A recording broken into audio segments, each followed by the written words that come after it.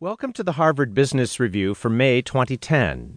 In this issue, you'll hear about how sustainability initiatives can be implemented across the enterprise. You'll learn why pricing may be your best weapon in the battle of commoditization, and you'll hear practical ways to dramatically reduce overhead. We begin, though, with a piece from the Idea Watch section. In Back to the City, Ania Wachowski, assistant editor at Harvard Business Review Group, writes about how firms that help solve the broken suburban model of community have much to gain.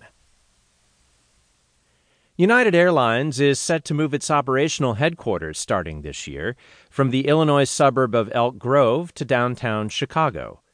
Quicken Loans, also city-bound, recently began leasing space in Detroit and plans to build its headquarters there. And in February, Walgreens announced its acquisition of New York drugstore chain Duane Reade, signaling a deliberate decision to improve its capabilities in urban settings. These companies are getting a jump on a major cultural and demographic shift away from suburban sprawl. The change is imminent, and businesses that don't understand and plan for it may suffer in the long run. To put it simply, the suburbs have lost their sheen.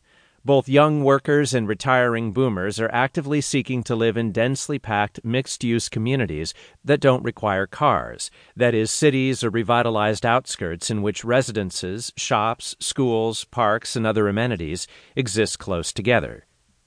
In the 1950s, suburbs were the future, says University of Michigan architecture and urban planning professor Robert Fishman, commenting on the striking cultural shift. The city was then seen as a dingy environment. But today it's these urban neighborhoods that are exciting and diverse and exploding with growth. Why such a major shift? The change is about more than evolving tastes. It's at least partly a reaction to real problems created by suburbs. Their damage to quality of life is well chronicled. For instance, studies in 2003 by the American Journal of Public Health and the American Journal of Health Promotion linked sprawl to rising obesity rates. By contrast, new research in preventive medicine demonstrates people living in more urban communities reap health benefits because they tend to walk more. Car culture hurts mental health as well.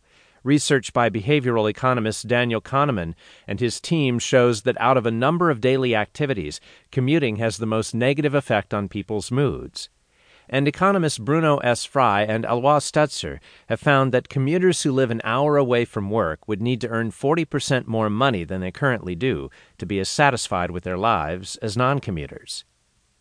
A recent report sponsored by Bank of America, the Greenbelt Alliance, and the Low-Income Housing Fund